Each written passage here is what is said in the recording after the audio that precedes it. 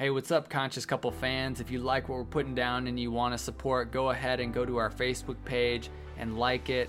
Give us a review on the podcast app, or even just give us some stars. Help get the message out there. It really helps us a lot, so thank you in advance.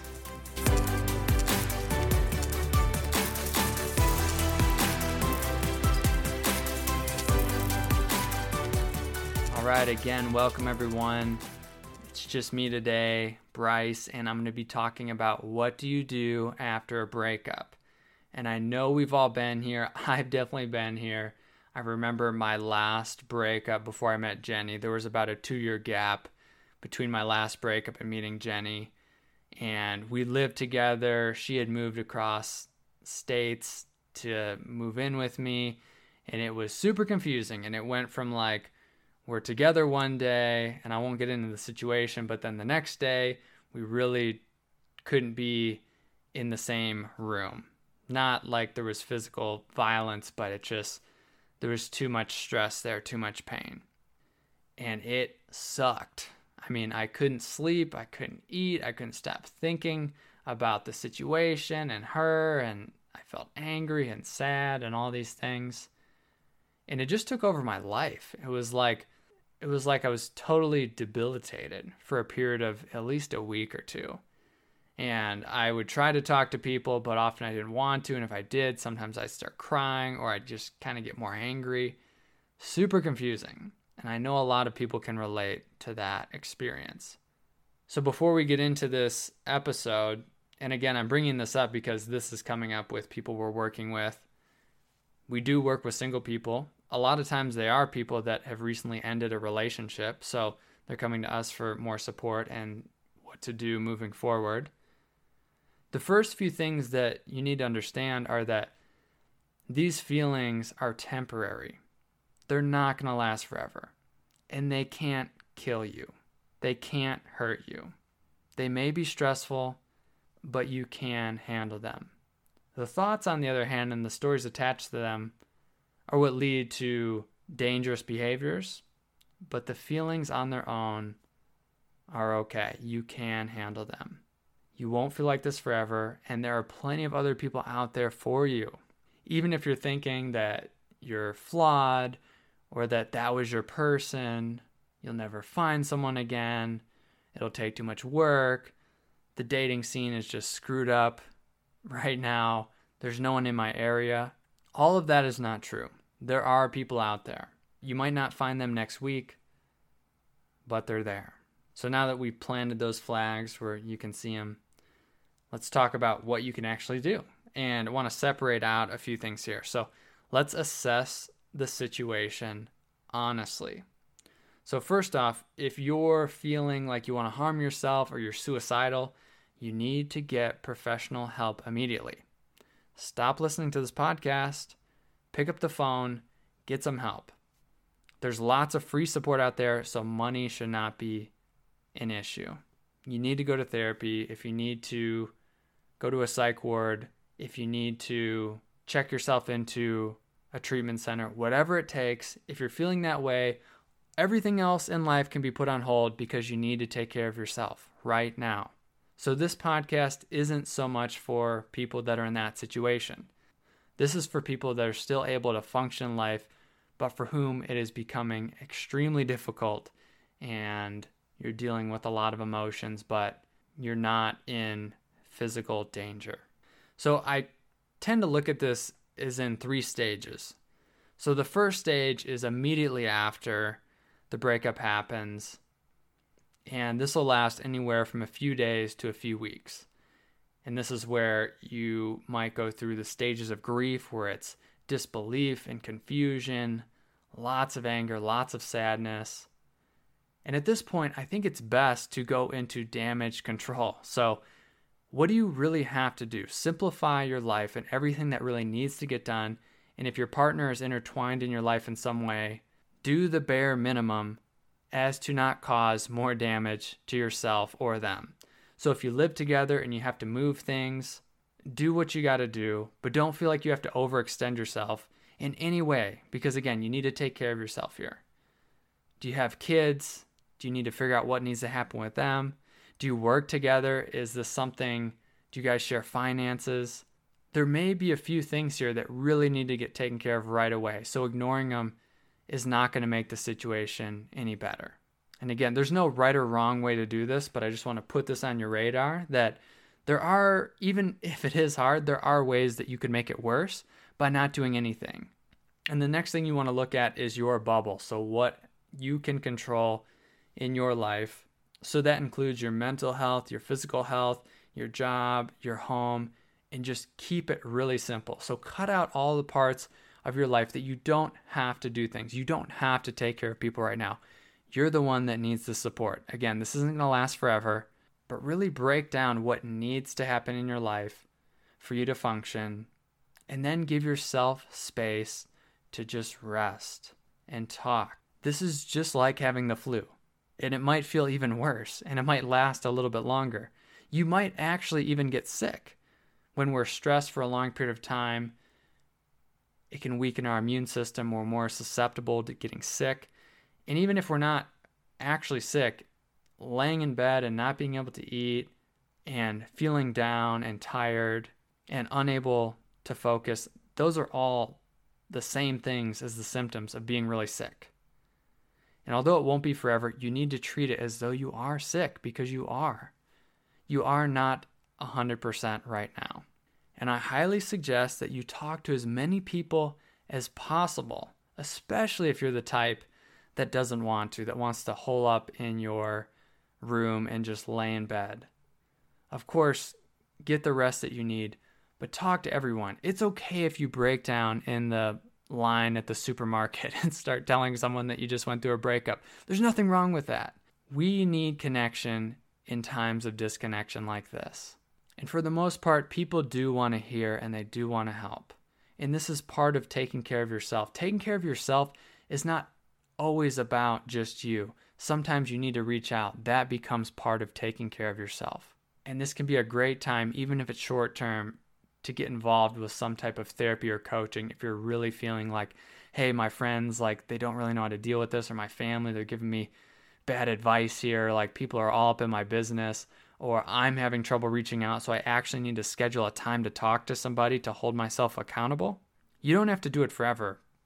This will be a great time where you can actually speed up the process of your healing and recovery from this breakup, is by getting some support.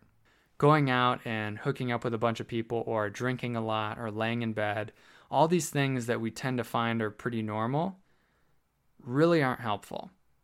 No doubt you're going to eventually feel better, probably, even if you're doing all this, but you might leave other people and unhealthy behaviors in your wake that are not going to help you long term.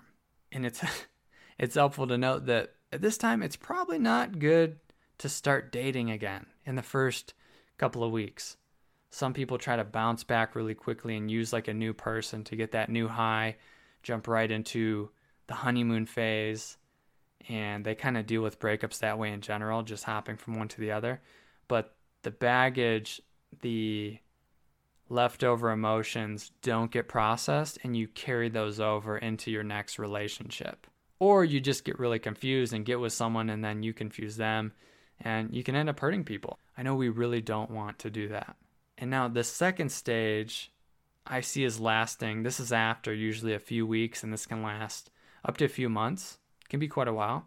And there's still probably a lot of anger and sadness, but the dust has settled some.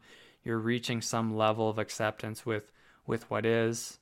And this is where you can begin to integrate more complexity and responsibility into your life as you grow stronger. And this is going to look different for everyone. But at some point, you got to get back on the horse, and this is going to be up to you.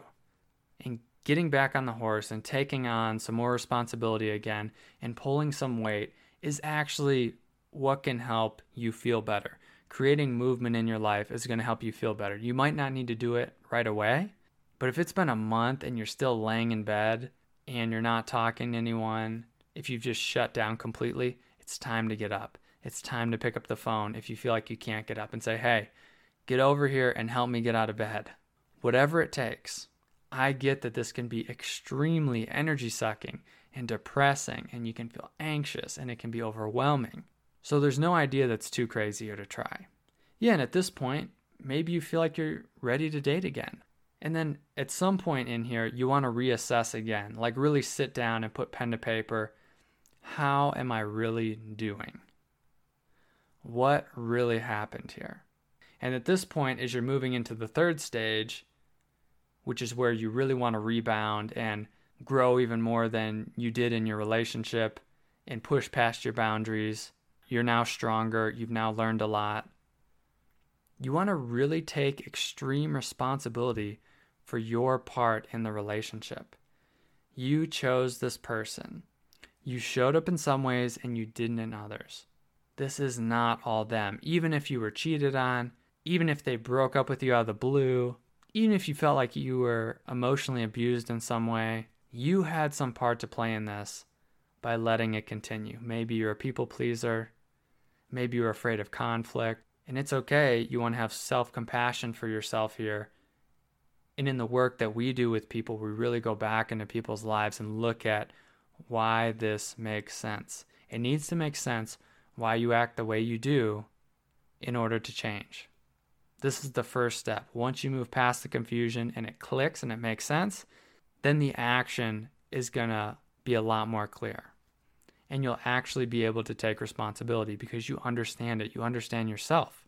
Self-development isn't all forward. It's also using the past to inform what's happening right now and where you're most likely to go moving forward. Because you can have the biggest aspirations, you can be ambitious, you can have big dreams, but if you don't understand your trajectory and why it is the way it is, you may be constantly surprised or disappointed in why things are going the way they are. And if I were to add a few more things to this, it's to sit and be with your experience. Because most of what we're running from is the feeling itself, or the judgment of the feeling that it's not okay, that I feel this sad, that I'm this incapacitated, I must be weak, there must be something wrong with me, why would they break up with me? All of that is in the mind. The more that you can drop down into your heart and just really feel the physical sensations. Notice the stories. Find where you still are resourced, even when you feel like you're not at all. Only dealing with things on the surface is only going to create surface results, and in the long run, those don't last.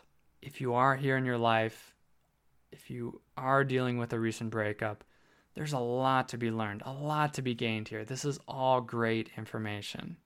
Life tends to be cyclical, and these struggles are showing up here to teach you something, if you're open to learning. The other option is you just distract yourself and go about your business and do things the way you've always done them, and you'll probably get the same results. That's why people date the same types of people over and over and complain about the same things over and over, and nothing changes. You can do things differently. You can change the trajectory of your life. There are lots of really skilled people out there that can help. Jenny and I are a couple of those people. We study this stuff. We've been through this stuff in our own life. I told you one story of a bad breakup, but every breakup I had was like that. And now I know why. I really understand why. And now in this relationship with Jenny, where consciousness is one of the top values, there is no slack. There is no more hiding. Maybe for a short period of time, but the new mode of operation is to face the fears, face the feelings, sit with them, go back and learn, and use all my judgments towards Jenny and towards everyone else as a mirror into what's really going on inside me.